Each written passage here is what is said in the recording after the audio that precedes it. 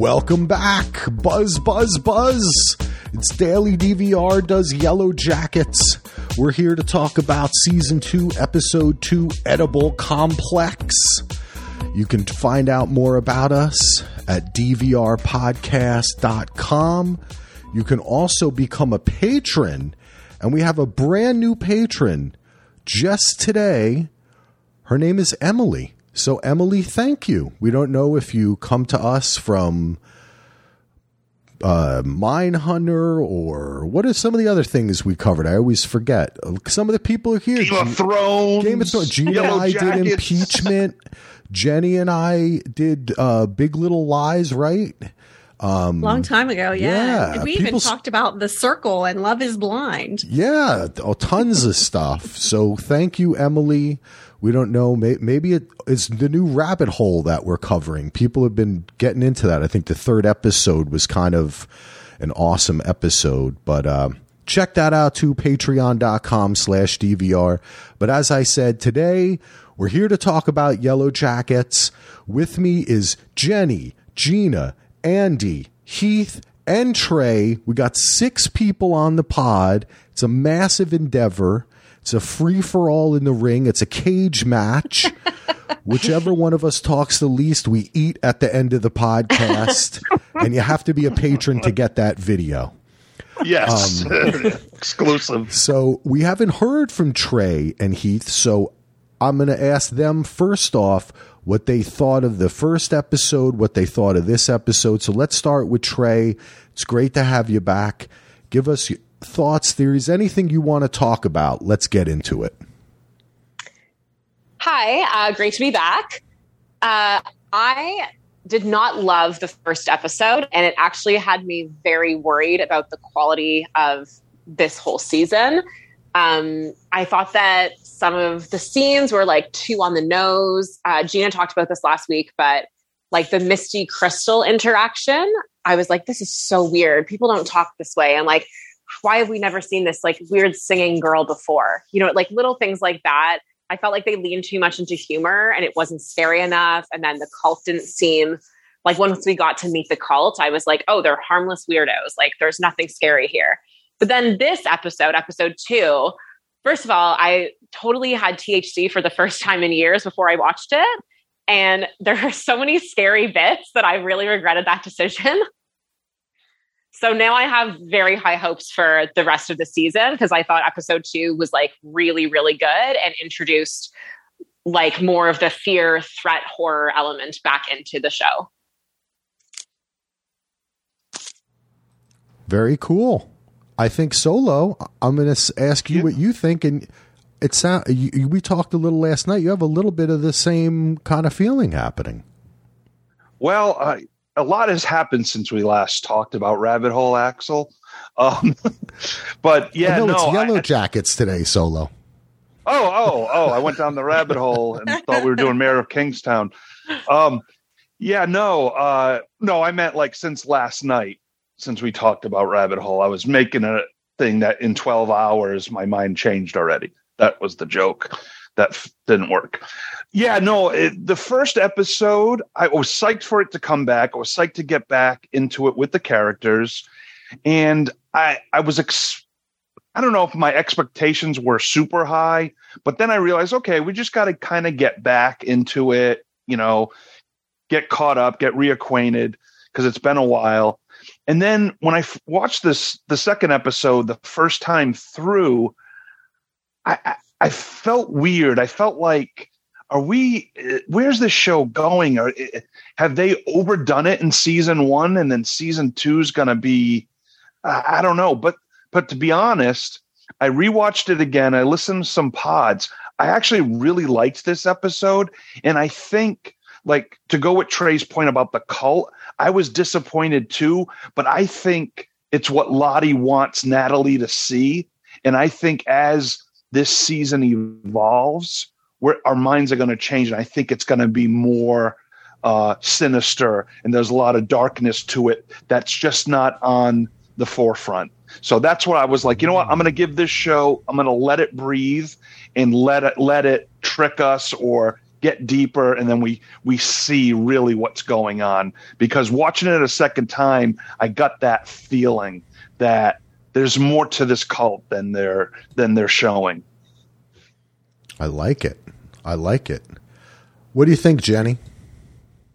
So going off of kind of what Heath was saying, when I first watched this episode, and I had posted in our group page on Facebook about it when I think James had made a post, and I had said something about I felt like the first 2/3 of this episode was kind of recapping the stuff that we talked about last week.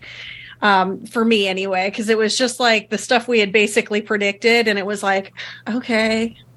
And then at the end, the feast scene, and with Taissa and Simone in the car, which I predicted that. Not really that exactly. My wife but actually I was said pretty that, sure. I was pretty sure that was what was going to be occurring, that there would be something putting Simone's life in danger. So I did. So going to do my rewatch on Monday, I was like kind of dreading it. And I think it was because I didn't love the episode, even though there were parts about it that I really liked. So when I sat down to do it, it was fine. But it was like I just couldn't, I had to push myself to do it right after I got home, and I still put it off for like a half an hour. But then once I sat down to do it, I was enjoying it, and I didn't mind doing it at all. But it kind of felt a little more like work this week. What did you think, Ando? Well, I like this one. Yet, I mean, I think I liked last week a little bit better, but I liked that I think I mentioned it last week a little bit. I thought they were veering into Twin Peaks land a little bit, and I think this one leaned even heavier into some of the Twin Peaks stuff. I can talk about that later when we get into the episode, but I ended up liking it. I didn't love it, but I like that. I think they're setting things up and going into some interesting directions. I watched it twice. The second time I watched it, I had to break it up into chunks because of the last 10 minutes. I had to just I watched it super late last night, and I just didn't feel like watching that last 10 minutes right before I went to bed again, because that is, man, true horror, veering directly into horror, which instead of just kind of hinting at it. So that was, we all knew it was going there, but to actually see it put into screen is a totally different experience. So yeah, I'm really looking forward to talking with my intentional community here about the rest of this episode. Well, last but not least, the most intentional of our intentional community, Gina, what did you think? I mean, there were things about the episode I liked, but there are things about this season I already just really don't care for. I hate Callie, and I don't like where the whole Shauna thing's going. I think it's so predictable that she's going to be looked at for this murder. It's just, I don't know. She needs to get out of there and away from her family, because I think they're both kind of lame asses this season. I think Jeff's just going to continue to get more annoying as well. And then I just think Lottie, I don't know, there's something about adult Lottie. I mean, her story was completely full of shit about the whole Travis thing. And I think it's very strange how, she's really taken on the power of a cult leader and thinks she's very special. And I feel like there are a lot of similarities between her and adult Taissa, kind of as we continue to get into this. Even the way they sound sometimes, it's almost like you can hear Taissa saying the stuff Lottie says and vice versa. And maybe that's intentional. I don't know. But adult Lottie annoys me, and young Callie really annoys me. You should not watch The Night Agent then, because she is just annoying for 3 episodes in a row, but she's really good at it. She just has that face. She does. I don't know. People are cast for their look. She just kind of looks like she's just ready to start crying all the time. Kind of the perpetual emotional teenager. Yes. Yes. Kind of like Andy. Oh no, I'm more of an emotional toddler, Heath, not a teenager. Well, I'm an infant, so. But I think it sounds to me like the cult and Lottie seem to be at the core of a lot of our kind of complaints about what's happening yet. I'm kind of feeling like I'm in the camp of giving them the time to develop it, because the first couple episodes of this season too took time for things to happen, and of the first season, I mean, and I'm kind of in on that. I'm still hoping that there's something magical under that tree. I want there to be like a secret people or something else happening. But the thing you mentioned, Gina, and I think Jenny said it too, about Taissa and Lottie being like two sides of the same coin. Last week we talked a little bit about maybe one is like the light and the dark. And I think Andy said, no, it's all dark, like the dark side of the moon. I hear that voice. But I kind of feel that way, that maybe there's a team up instead of going against each other. Axel, I think you're onto something, because if you notice, like we're thinking Taissa, when she's acting the way she does, the real dark side of her is when she's sleeping or whatever. But in the car, she was awake and her face turned like this. Did you see it in the mirror before that, Heath? Because it happened another time in the episode. You're right.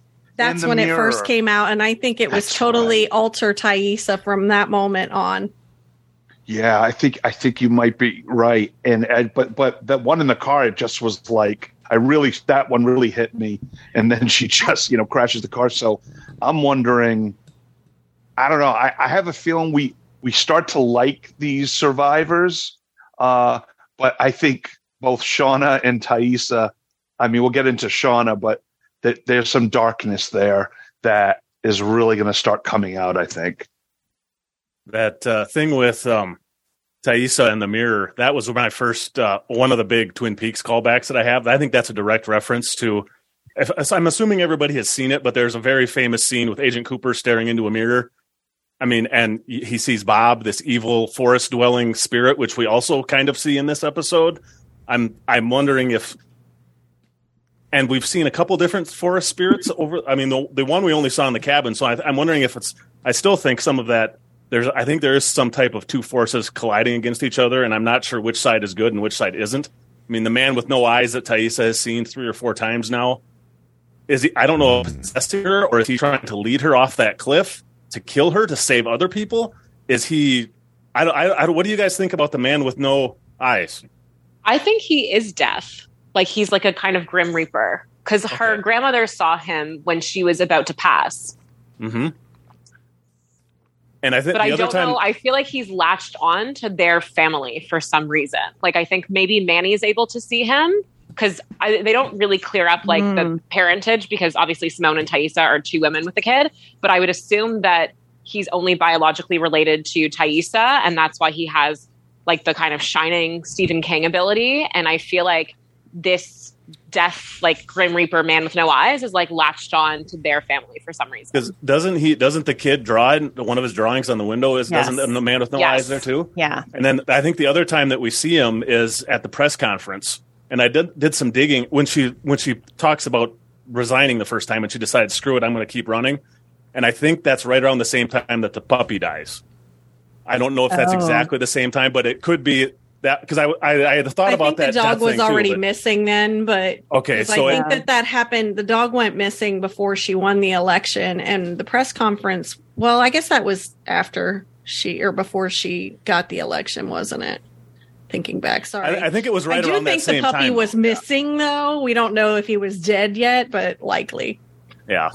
The thing that's odd, though, is in this episode, we see it try to basically kill Taissa by leading her off that cliff in a sleepwalking thing. So I'm almost wondering, yes, maybe he's tied to her, but is there something else in Taissa that's more evil than death? And I think this is where some of that Lottie versus Taissa might come in.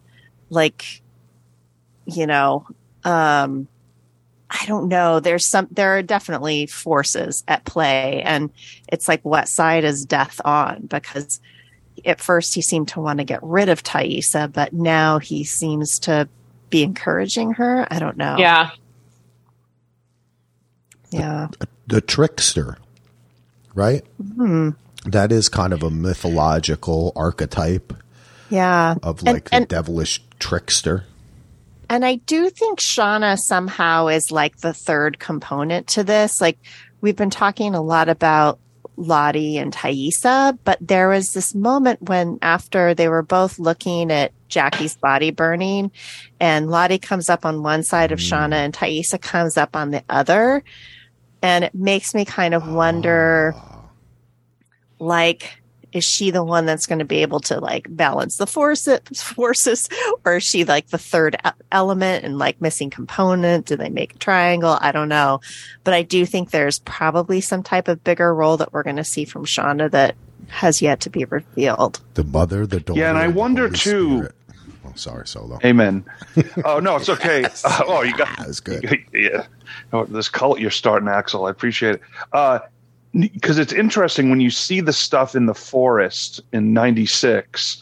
Lottie is really protective of Shauna, and she's really trying to give her space. And Thaisa's like, "No, we got to burn the body," and she's protecting her. So I'm interested to see their relationship, what it's like now in present day, because it really seems like Lottie was trying to be a friend to Shauna and really help her, and then Thaisa just overbearingly just came as like, we're burning the body, and Lottie didn't say anything after that. So I'm wondering if, is Shauna on Lottie's side, or was Shauna dormant and then all of a sudden this stuff happened? I mean, she did kill Adam.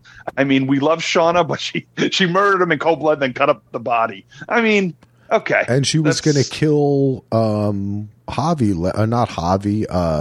Travis last year. Right. She had the knife to his they throat. were on mushrooms. They were all on drugs. Hey, I've been on mushrooms. I never put a knife to anybody's But they throat. were also drinking that home Quite the opposite. berry liquor. Moonshine. But the key is though, she had it in her. Yeah. And that's the thing. And that's what a lot that's going on with our girls is like, is it the forest? Is it this darkness that's made in this way? Do they already have this inside them?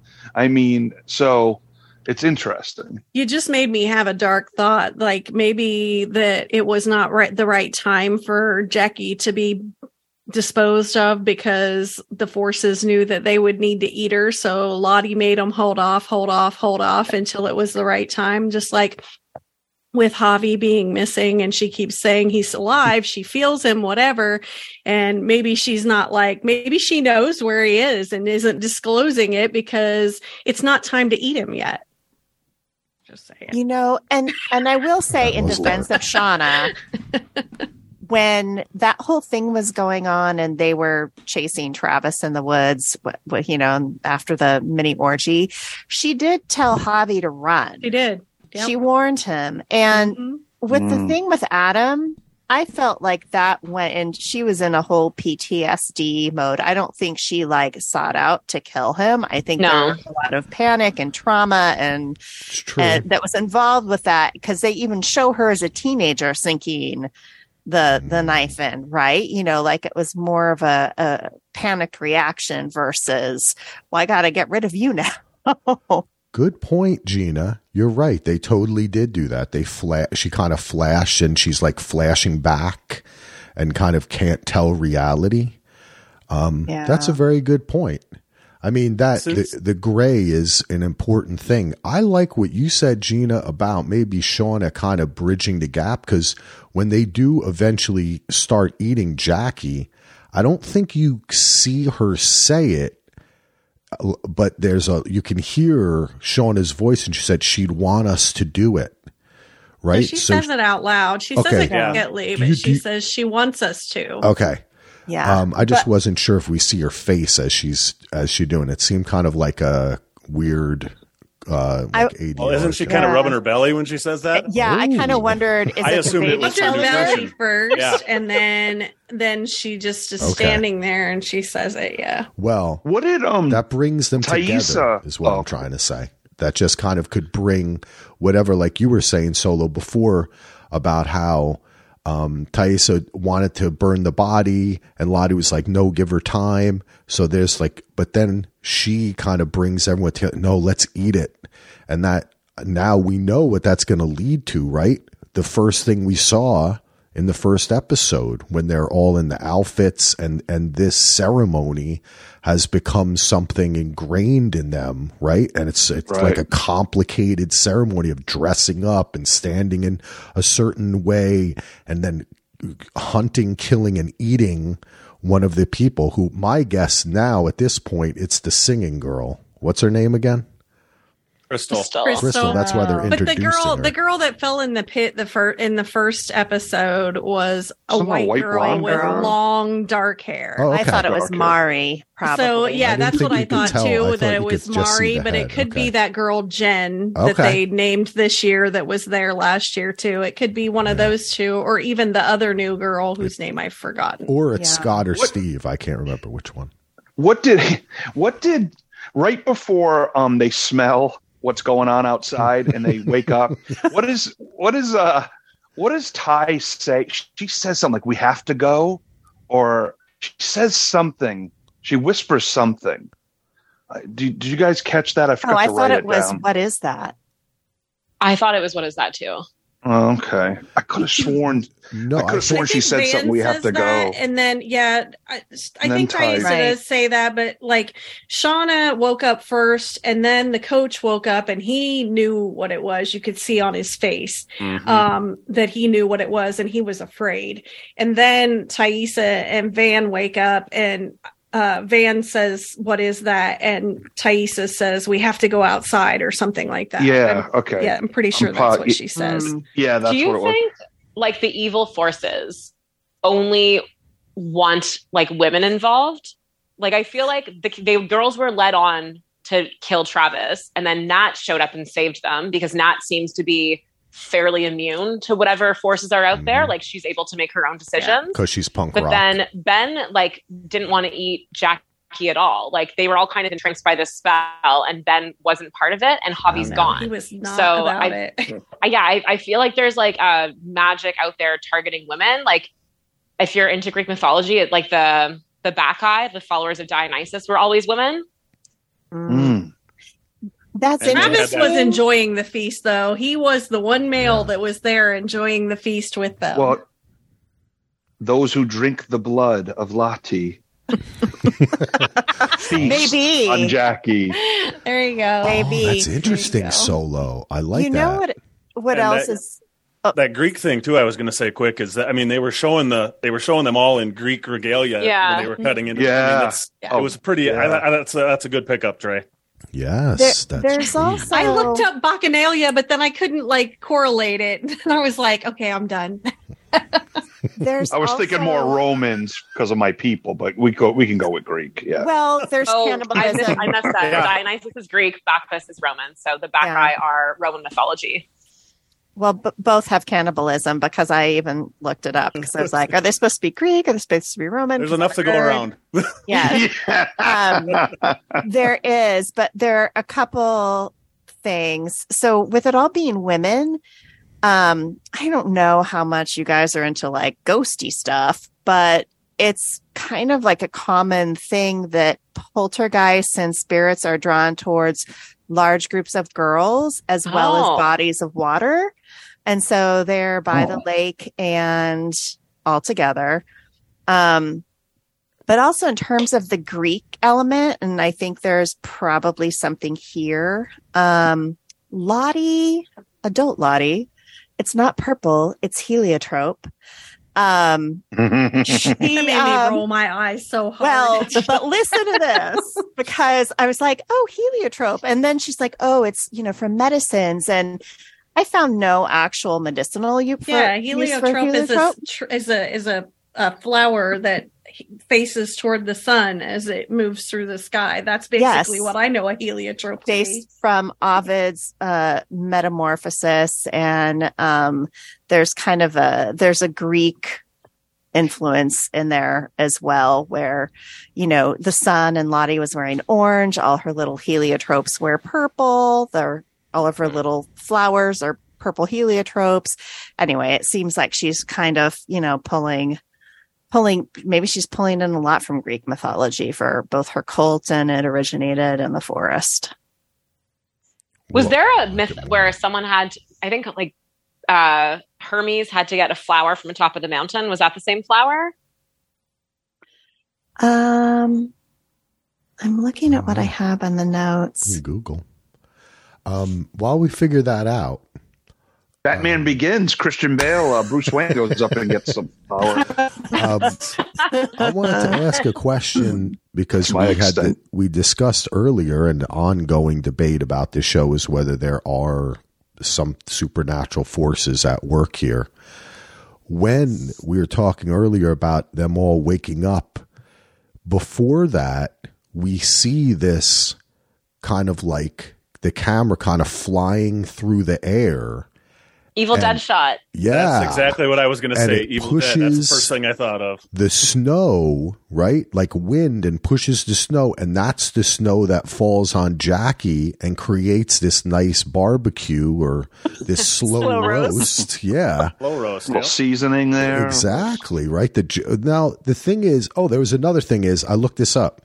They made this whole big deal about taking her jacket off. And I think a lot of people thought that Shauna's daughter was wearing Jackie's jacket in the first season when she sees her at the rave, but it was actually her jersey. Yeah. Not her jacket. Yeah, her uniform. Right. So, the flower associated with Hermes is crocus, which is a purple little spring flower that comes up. Okay. Crocus. There's a crocus among us. Anyway, I just want to clear that up because I thought that they went out of their way to say, like, should we take off her jacket? It was also kind of weird. Like, what happened to the jacket? I guess the jacket just fell off or something. I don't know. Maybe they get a little leather with their Jackie, a Jackie jacket sandwich. But anyway. Jackie and a side of leather. Did everyone think that was a direct call? Because I heard some podcasts too where people were like, okay, this kind of settles it. There's definitely a supernatural, that was a purposeful shot to make you see that some kind of force of nature or supernatural thing was causing this to happen. I mean, the heat could have done it, but I do think because of the way they, whatever you call it, where they were playing between the two scenes with Natalie and Travis, with Lottie watching them and obviously Lottie supernaturally being present in their sex interlude was very strange. But that was all happening apparently at the same time as the other stuff was happening. So, I mean, it seemed like it had some woo-woo factor of some sort to me anyway. Yeah. I think Travis, even though he's, a male, I think he's got some type of juju that's helpful to Lottie, perhaps. Maybe it is his maybe she's trying to get it, because it wasn't like she was watching and being like all into it. It was like she was approvingly she was like touching his chest, or she was like kind of holding him, or she was standing right there, or standing back. Those were the real mostly positions that I saw her in. It wasn't like he was imagining he was having sex with her rather than Natalie. Exactly. I mean, that was what made it even more bizarre. Like if he but it made forgot me about think, that scene. Would have seemed more normal if he was just picturing that he was having sex with Lottie. Definitely. But that was not the case. It made me feel like she was like, and we're talking about what purpose does Travis serve? Maybe he ends up getting them all pregnant. Maybe there's some sort of and they all leave the babies there, and we go to Yellowjackets, the second generation. All the babies are now the people in the heliotrope outfits. Or they're still there. They're in the mountain where Javi is, in the tunnels with Desmond and the others. He's in a hatch. Oh my God, he's doing numbers. Not Penny's boat. But it does make you think. That's what it made me think. Just to mention that, when that whole thing with him, it didn't make me think that he was like, oh, I wish this was Lottie. It was more like it was some kind of thing of like, perform, Travis, right? Like kind of blessing, right? Like a ritual. Some kind of religious thing. Yeah. Like and also, so like. And that was the first ritual they did, wasn't it? They all started getting with Travis.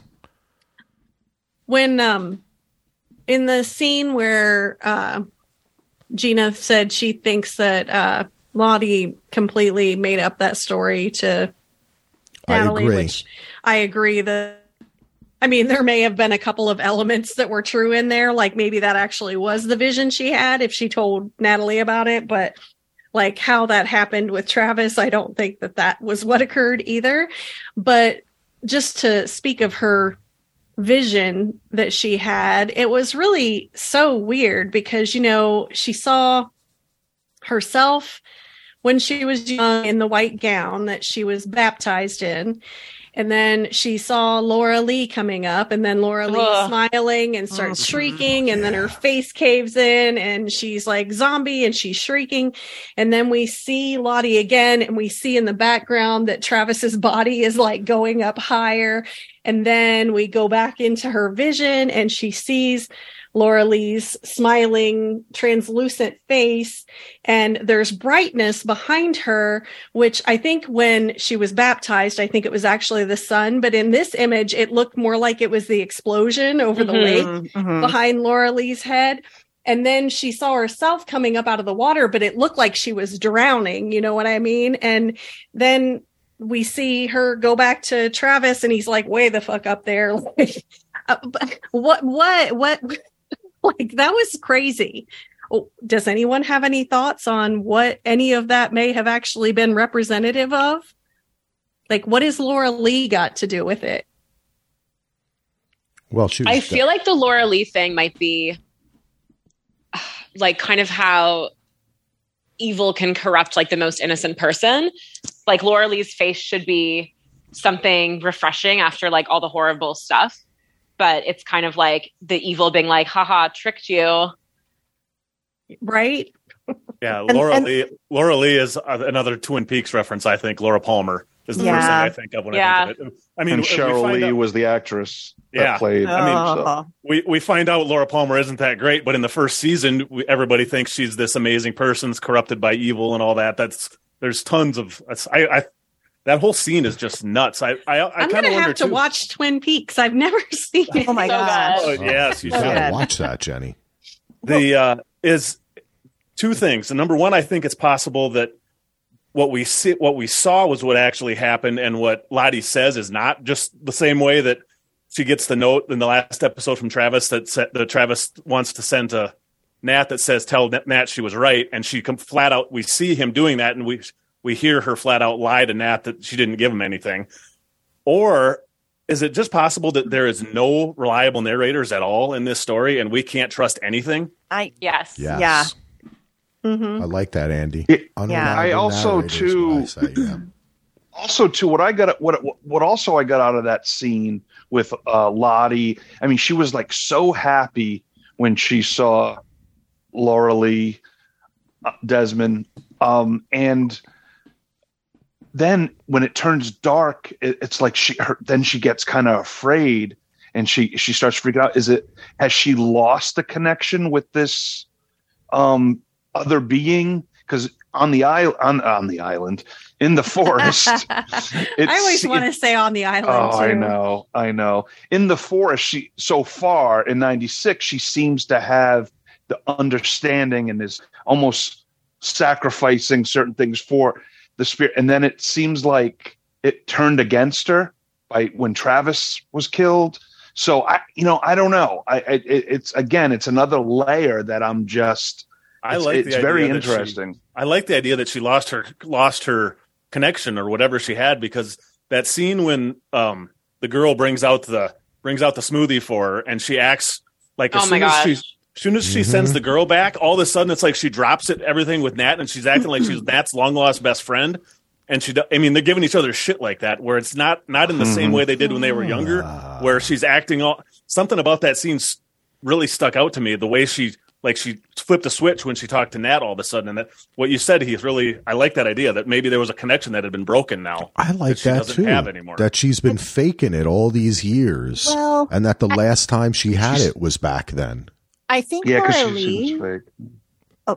Sorry. Oh no, go ahead. I was going to say, I think the Laura Lee connection is because Laura Lee was the one that told her she had a gift and was touched by God. That's true. Because she saw the vision. And I think That's true. She was faithful. She does have a gift. Like even long before the crash, she saw that car crash with the screaming in the car and everything else. So she has something, but it could be true that she is like lost it, or, who knows how the brain transforms over time as we age.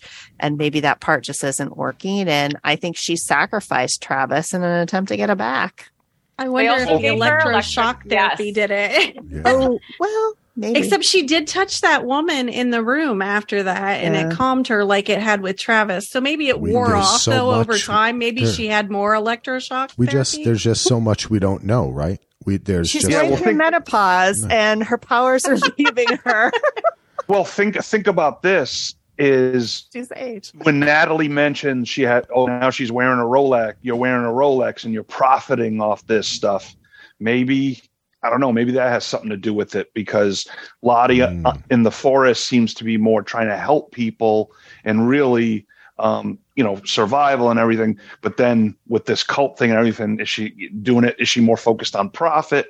So who knows? Well, maybe it's as simple as, last week I was convinced that they were in the same place as that Lottie's new compound is in the same place, which I am completely off of that now. But maybe the further away you get from the cabin in that wilderness, the less your powers are. That would be the closer it magnifies their powers when they're close.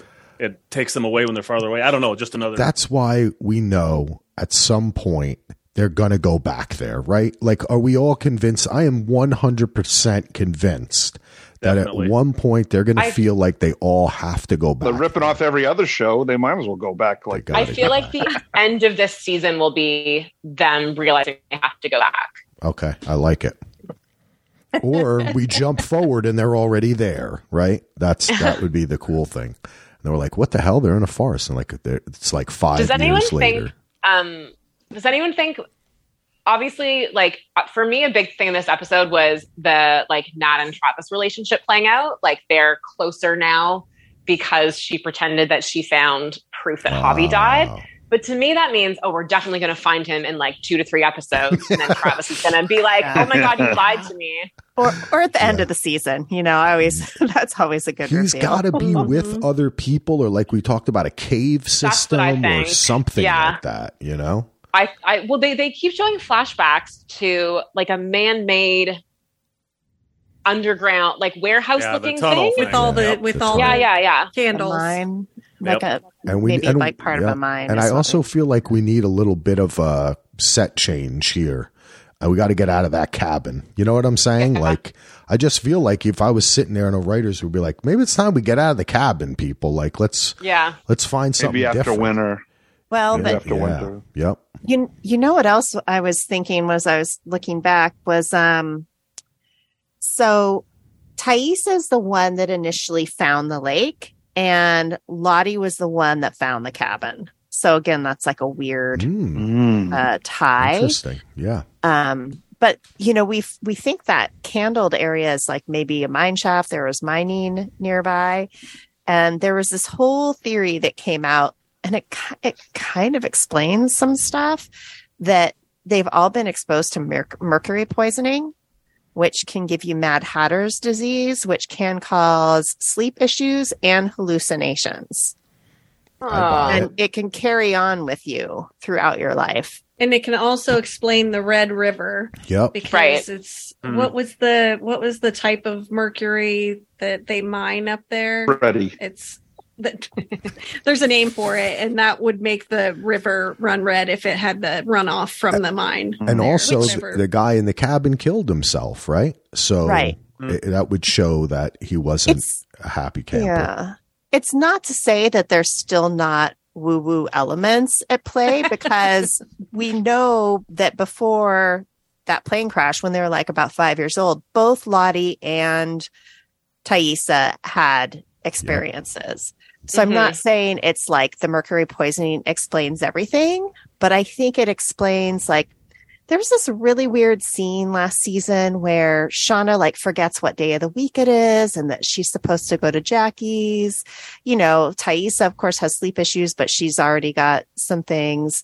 And then who knows, like Misty. And, I remember that. Yeah. Good call, Gina. Good call. It would explain why they're all a little nutty now. Kooky. Nuttier. I have to say, I was thinking about what you said, Jenny, about the singing girl being a figment of Misty's imagination, and then well, this that was episode, Gina's idea. Oh, Gina, first, I'm sorry. Yeah, I agree. And then we see in this episode that Thaisa totally imagines that her son came home from school to her. Oh, that creeps me out so much. So when she had the moment earlier in the episode where her face went to the what I'm calling alter Thaisa, we had seen her pounding excuse me, pounding the espresso,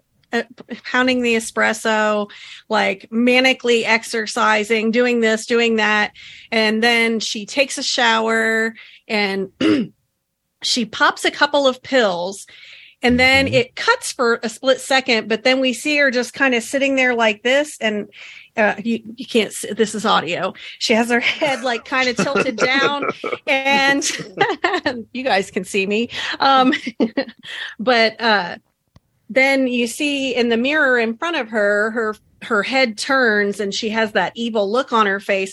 But I also wondered, because you can see two other reflections of her in that same shot. I was wondering if like there may be even more alter Thaisas, like if she might have more than one alter, just because of the way the shot was set up and the reflections. But that was creepy. But everything else in her story happened after that. So Sammy showing up and everything, that all happened after Alter Thaisa came out at the Vanity. Did anyone notice what was on the TV in the scene where she thinks Manny is in the living room watching TV? No. Oh, I didn't.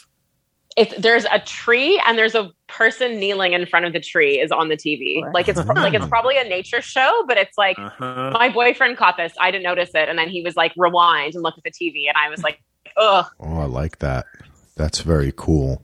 Jenny, when you brought up the mirror again, I was looking over at my little notes that I did make, and the first time we see the man with no eyes from Thaisa, it's in a mirror with the grandma.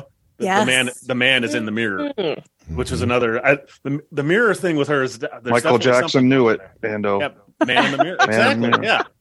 The little boy's Michael Jackson. Now it all makes sense. Oh, no, I didn't want to go that far. Listen, if you're going to make the world a better place, you got to take a look at yourself and make that change. You know, that's the way it goes. Anyway, Axel, beat it. Just beat it.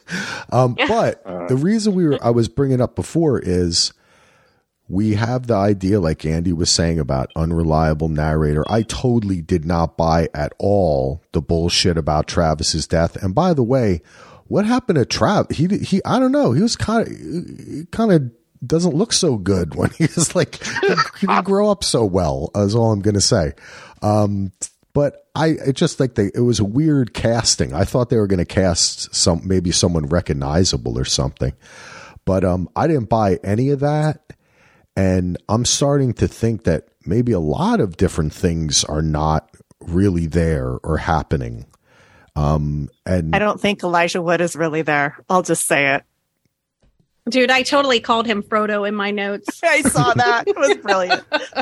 Frodo. Yeah, I can't go there because in every podcast we do, I feel like there is at least two people that aren't there.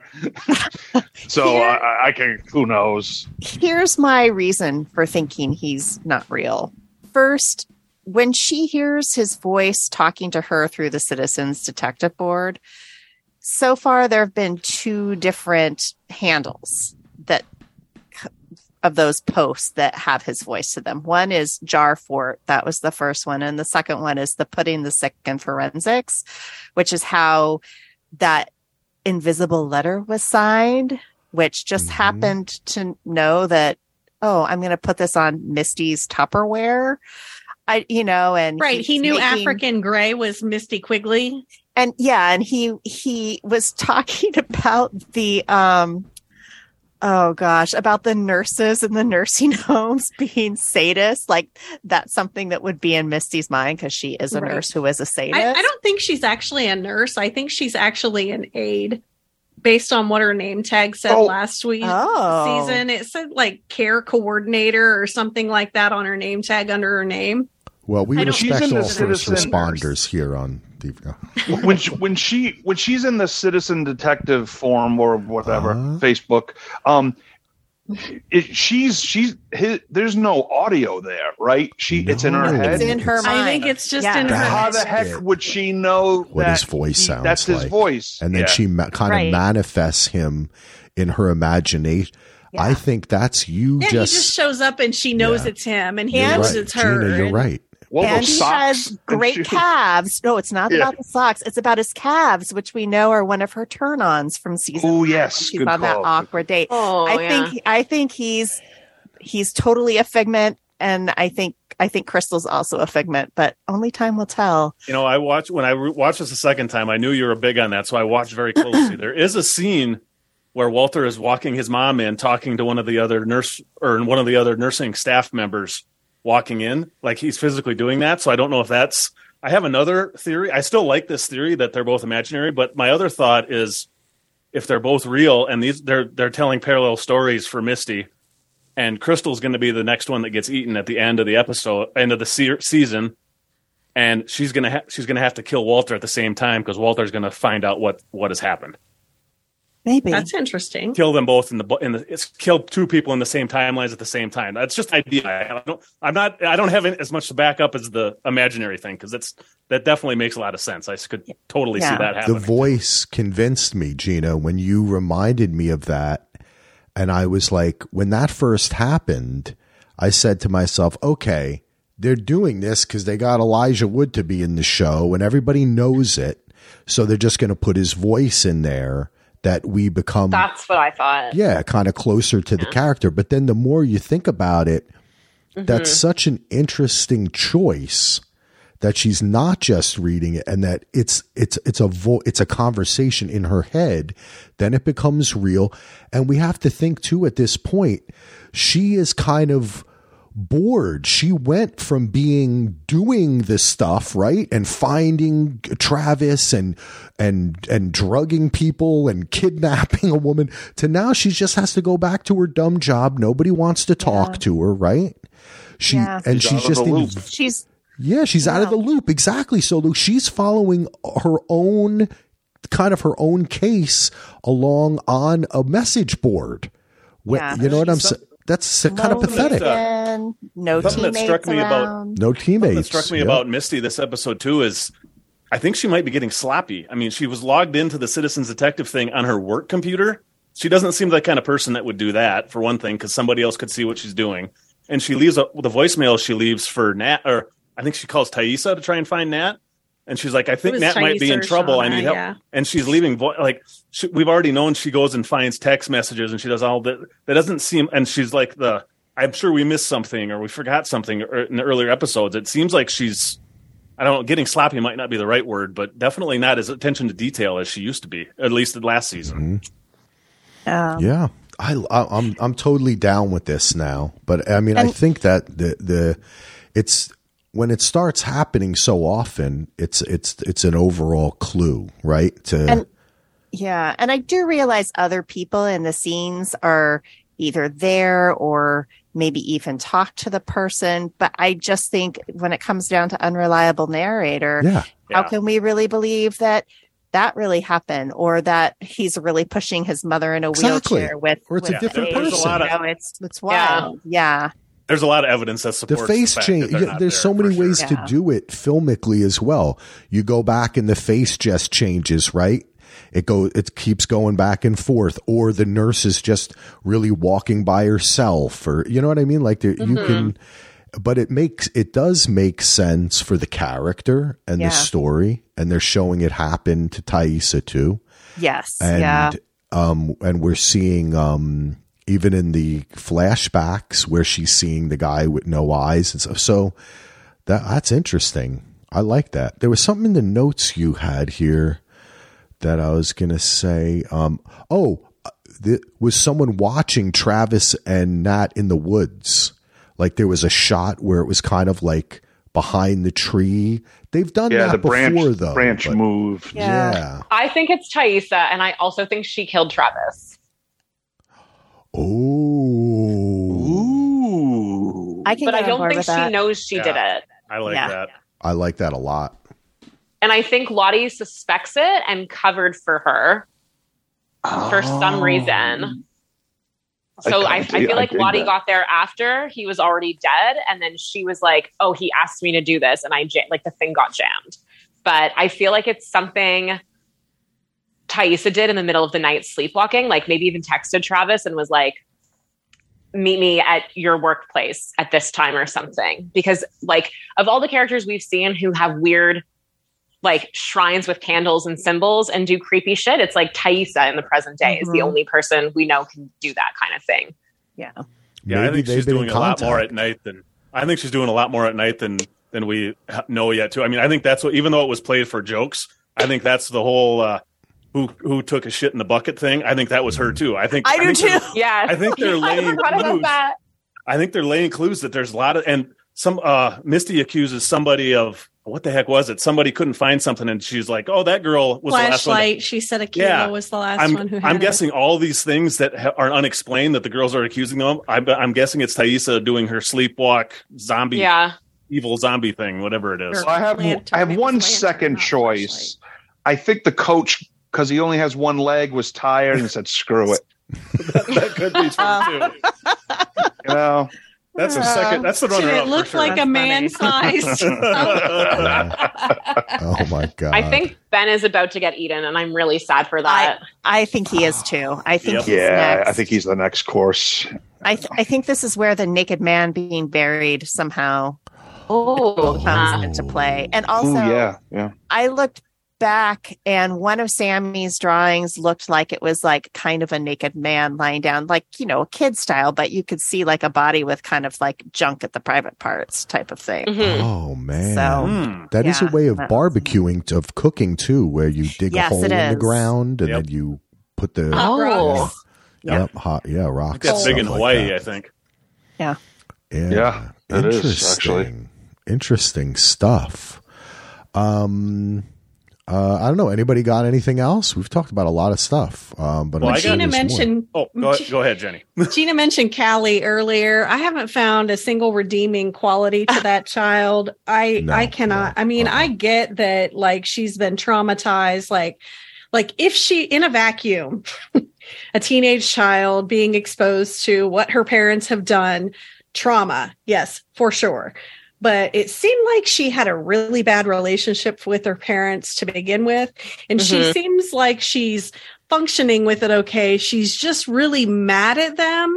And she last season was all like, Mom, how can you not know that anybody that knows you knows your name is going to Google you and find out who you are if they didn't already know who you were?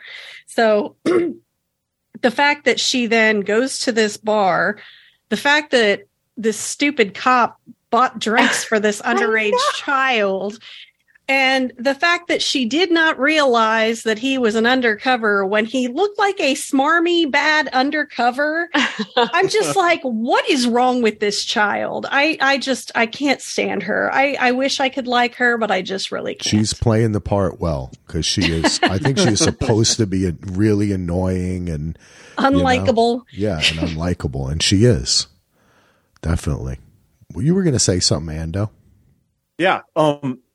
This was earlier, Gina, you mentioned something about how you think maybe Shauna has some other role that hasn't been defined yet, or we haven't. So sitting here, just like last week, I've been on dad daycare all week, so I've had plenty of time to just sit on my phone and scroll through things and look at things. And in a show like this, I'd like to.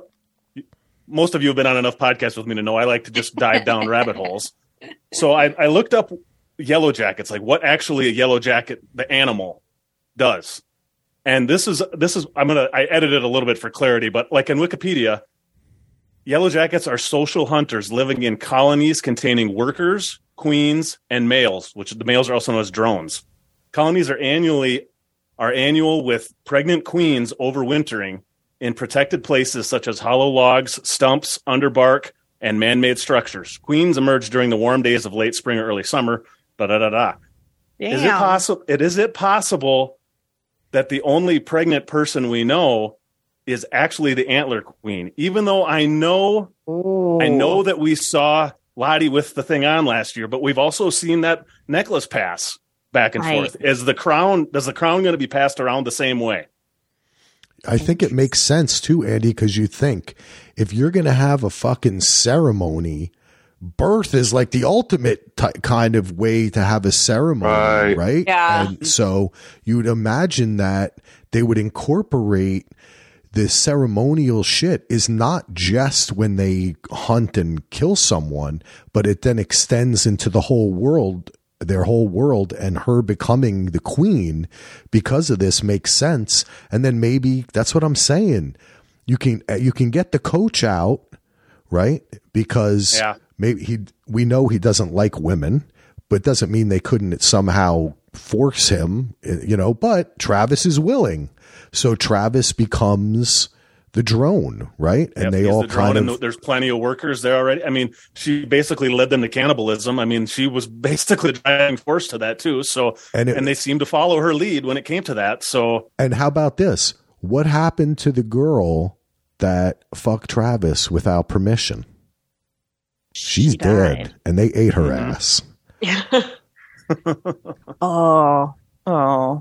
So, and that was a big thing last season. They literally ate her. Yeah.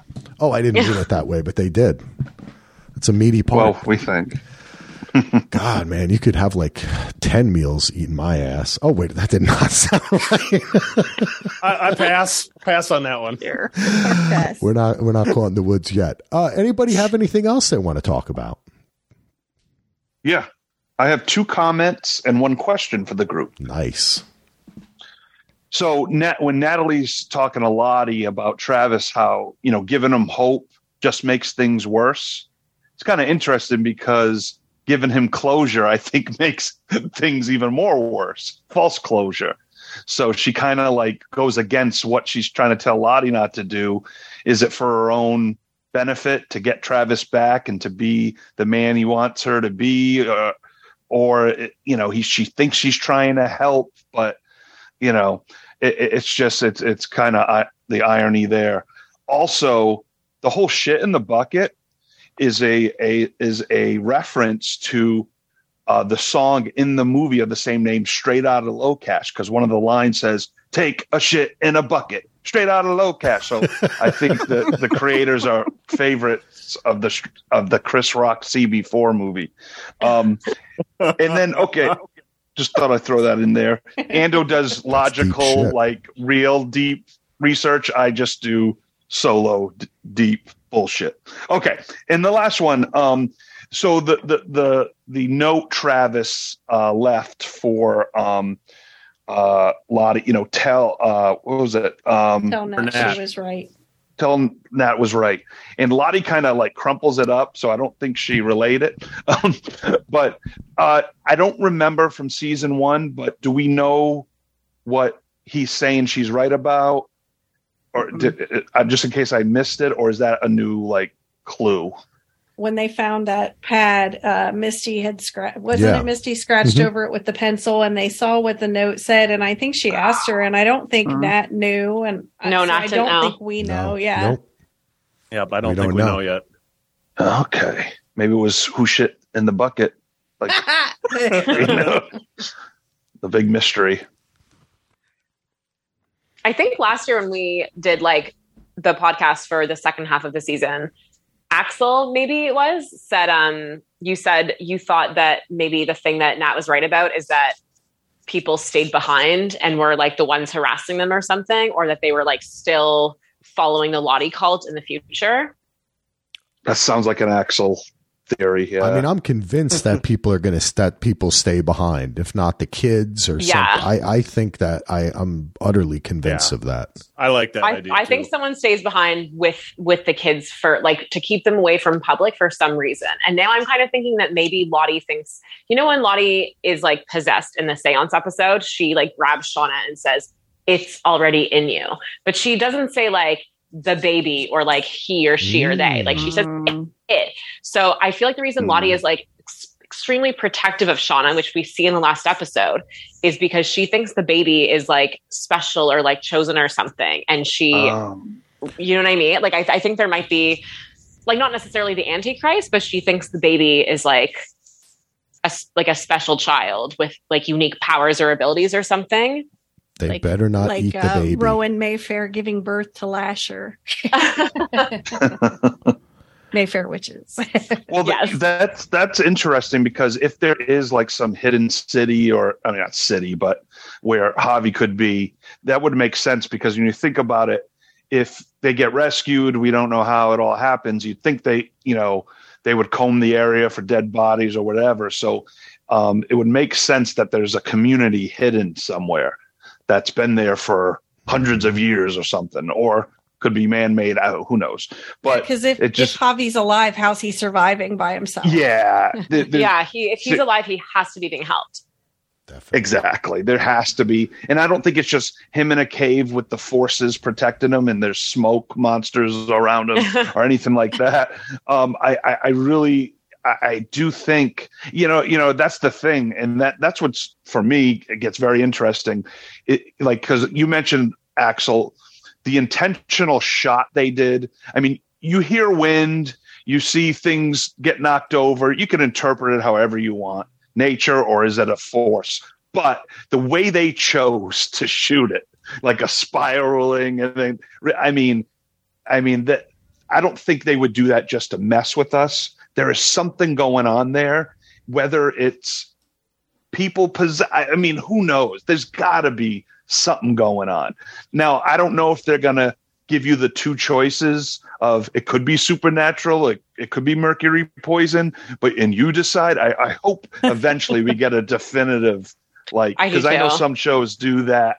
It can be both, and you have to decide. And I want them to decide for me with the show. I think it will be both. I think it will be both, and I think that. I think they're definitively going to say yes. There's something here, and there might also be the poisoning thing going on too. I think. Yes. I think it could still be both things, and I think that would work. A confluence of events that led to whatever this story is. But I kind of agree with you, Solo, because I was talking about this with A-Hustlero, who we covered Leftovers. And I was saying, Leftovers had a style. And Watchmen, that's true. Had a style and a depth and a quality to it that it could get away without answering any questions. Mm-hmm. And I think that one of the things that I love about Yellowjackets is that it's fun. And it's campy sometimes, right? It's creepy. It's weird. By choosing not to lean into that, I think could be a mistake, right? Because I think telling us a little bit, you're right, Andy, it could be both. But I don't think it's going to be left ambiguous. Yes. I think we're going to find out that both things are going to be true. I like that. And also, that I'm okay with. And I don't want the ambiguity. How about this? Yeah. Also, mental illness, pressure, not eating, right? Like PTSD. Right? Trauma. Being a teenager, for Christ's sake, right? That's enough. Added on to all of that. So, but I think that I like it. That's what I was saying to him is I love that the Leftovers didn't answer questions, but they kind of leaned into not answering it. So I want Yellowjackets to lean more into it, do more freaky shit like this. And that's what kind of, by talking about this episode, I'm liking it more than I initially did because I'm kind of recognizing the freaky shit and kind of taking it as it comes. But I hope that we get more. I think how I want it to be is kind of like, there is an evil presence, and the evil presence, or whatever the presence is, supernatural, is enhancing it. It's making the PTSD worse. Yep. It's making the environmental things worse. It's like influencing all these things. That's what I hope it works in combination with each other. I guess that's how I'm hoping it goes like anyways. a synchronicity when these things happen together. I really loved though how they paired did the two scenes with the feast. I thought that was like beautiful. yeah. I just thought it was so what they were actually doing was so primal, but then the feast that they were imagining or whatever was so beautiful at the same time. Well, we do that ourselves, right? Like, I might make tacos tonight. Guess what? That was a fucking animal. You know what I'm saying? Like, we do though, right? Like, we cover it with ceremony or with just, it becomes routine, you know? Or I could go kill a squirrel in the garden and cook that up in a stew. That's what I was thinking when you said that. Like, her family is so horrified, but it's no different from eating exactly like an animal that someone else killed. Yeah, my neighbor goes out hunting and he like eats the deer. And, I thought you were going a different direction. My neighbor, I almost. No, I don't have to burn any licenses in the barbecue solo. So to be a little bit of a pedant or whatever you call it, but like, would her body really have been like edible, being cooked with all of her everything inside, including the excrement and everything? Because like, people say that too. I know that she was frozen. However, like with animals, you have to gut them or it spoils the meat. Like, I mean, I tried not to think about that, but I couldn't not think about that because I was like, I've heard really, that too. That's not realistic. Yeah. I'm about to get really gross, but I think because they were using their fingers and their nails wouldn't be that long, that they just ate the skin. Yeah, that could be true. Like too. a rotisserie chicken skin. I think they just peeled off the top The layer. cracklin, the Jackie cracklin. Yeah. Jacqueline. Jacqueline. Oh, Jacqueline's cracklin. But you know what? It could be also, Jenny, that you're right, because I read or heard that as well, and it could be that it just means that they got to give it another shot, right? They gotta cook someone else. Well, you know what we saw in that first one? Oh my gosh, they learned. Maybe they all get sick. Yeah, that's possible. Because the girl in the pit, they hang her up by her feet in the tree and they have her naked and they cut her throat. You're right. You're absolutely right, Jenny. Absolutely. That's good call. Oh my gosh. So they're going to learn, right? Maybe that was I'm the not first being time. a pedant. Well, then the only person, but then listen, the only person who wouldn't get sick would be the coach, which would make him stand. It's like Survivor. Don't stand out in any way. And then they're all looking at him. Why didn't you eat? Why aren't you sick? And then he has to explain it. And then they start feeling the bad vibes to him. And then guess what? He's the next roast. The meal. Yep. They perfect it. And you know what? It's perfect because he has that one leg. They could just tie him up by the one leg and it would work out fine. That was neat. They've also like shown us before, like when he fell over that one time, and then the other time when Misty tripped him. It's like once he's on the ground, he's like needs assistance to get back up. He's like a fucking just turtle. Knocked him down. Yeah, like he can't do anything. Oh man, maybe they bury him alive. They just knock him into a hole in the ground and then cook him up. Ugh. This is the second show in a few weeks that the ground is too frozen to dig to bury someone, like in Last of Us. And then so I'm getting my shows confused. I'm like, wait a minute. There's a lot of dead people on television, Solo. Speaking of which, anybody have anything else?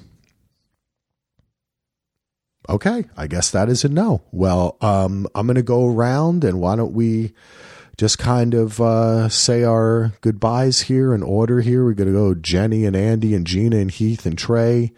Hit it, Jenny. Hey, this has been a great time. I mean, I did enjoy the episode. I know I poo-pooed on it a little bit there at the beginning, but I did still enjoy it, especially after I took my notes and stuff and got through it a little more. And I always have a lot of fun talking to you guys about stuff. So it's great being here. Ando. Yeah, this was like I said, the episode, I didn't love it as much as the first one, but I still really enjoyed it. And talking on these big group chats always enhances the episode, makes it more fun and more enjoyable just talking about it. And yeah, I cannot wait to do it again. Gina.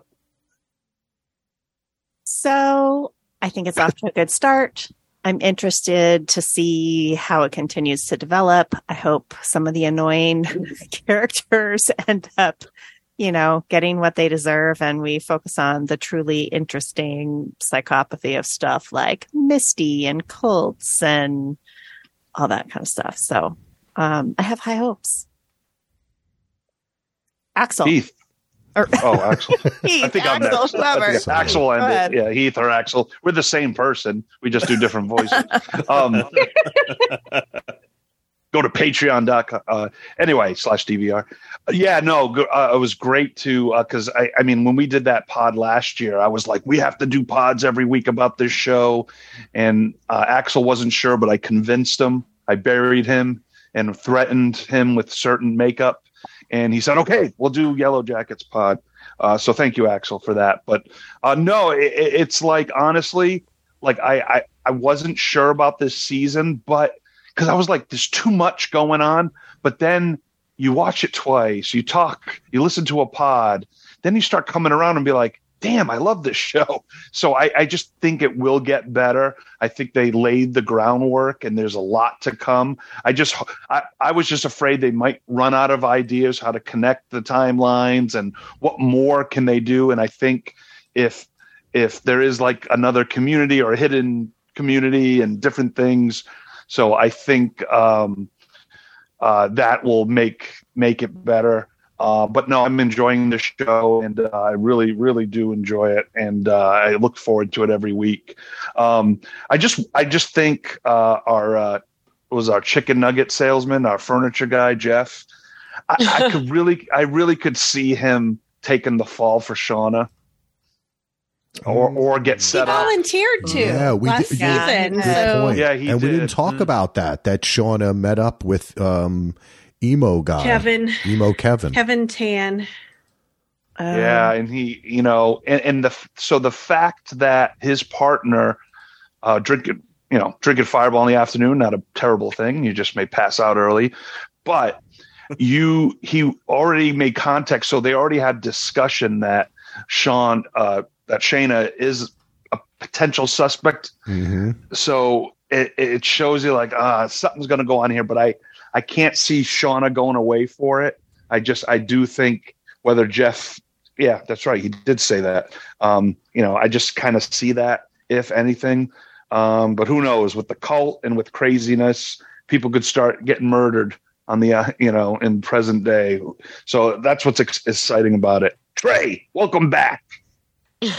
Thank you. I'm just very excited to be watching the new season, which I felt like it's been an eternity since the last season aired.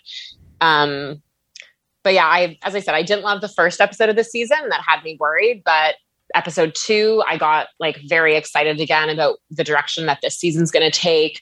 I'm really hoping for a Nikki Palo episode where they just feature one of the other survivors. So that's my biggest hope for this season, is that we just see kind of a whole episode from their perspective, someone who's not part of the main Yellowjackets, popular older girls group, one of the junior varsity members or something.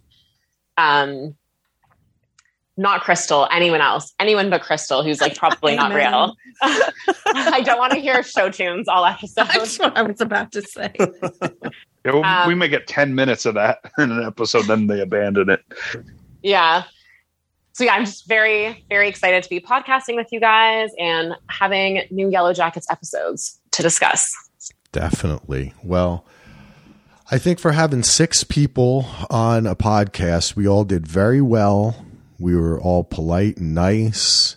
We got through a lot of interesting thoughts and ideas. It did make me like the episode better. And there's a lot more craziness ahead. So check us out at dvrpodcast.com. Become a patron, as Heath said. Thank you, Emily, at patreon.com/DVR. And we will be back next week. This Friday, I am going to be interviewing Ralph from the Dharmalars, along with the director of what's it called? What's the name of there? What's Lost Doc? Yeah, the Lost Doc. Mythos. I can't remember the name of it at this point, but I'll have the name of it by Friday. But they're doing a documentary about Lost, and they're interviewing. Oh, that's awesome. Yeah, they're interviewing people who are on the show, of course, and people associated with it and other podcasts, all this kind of stuff. So I'll be interviewing them on Friday. That'll be up on the daily DVR feed if you're getting this on our Yellowjackets feed. But thanks, everyone, for listening. Have a good week. Peace out.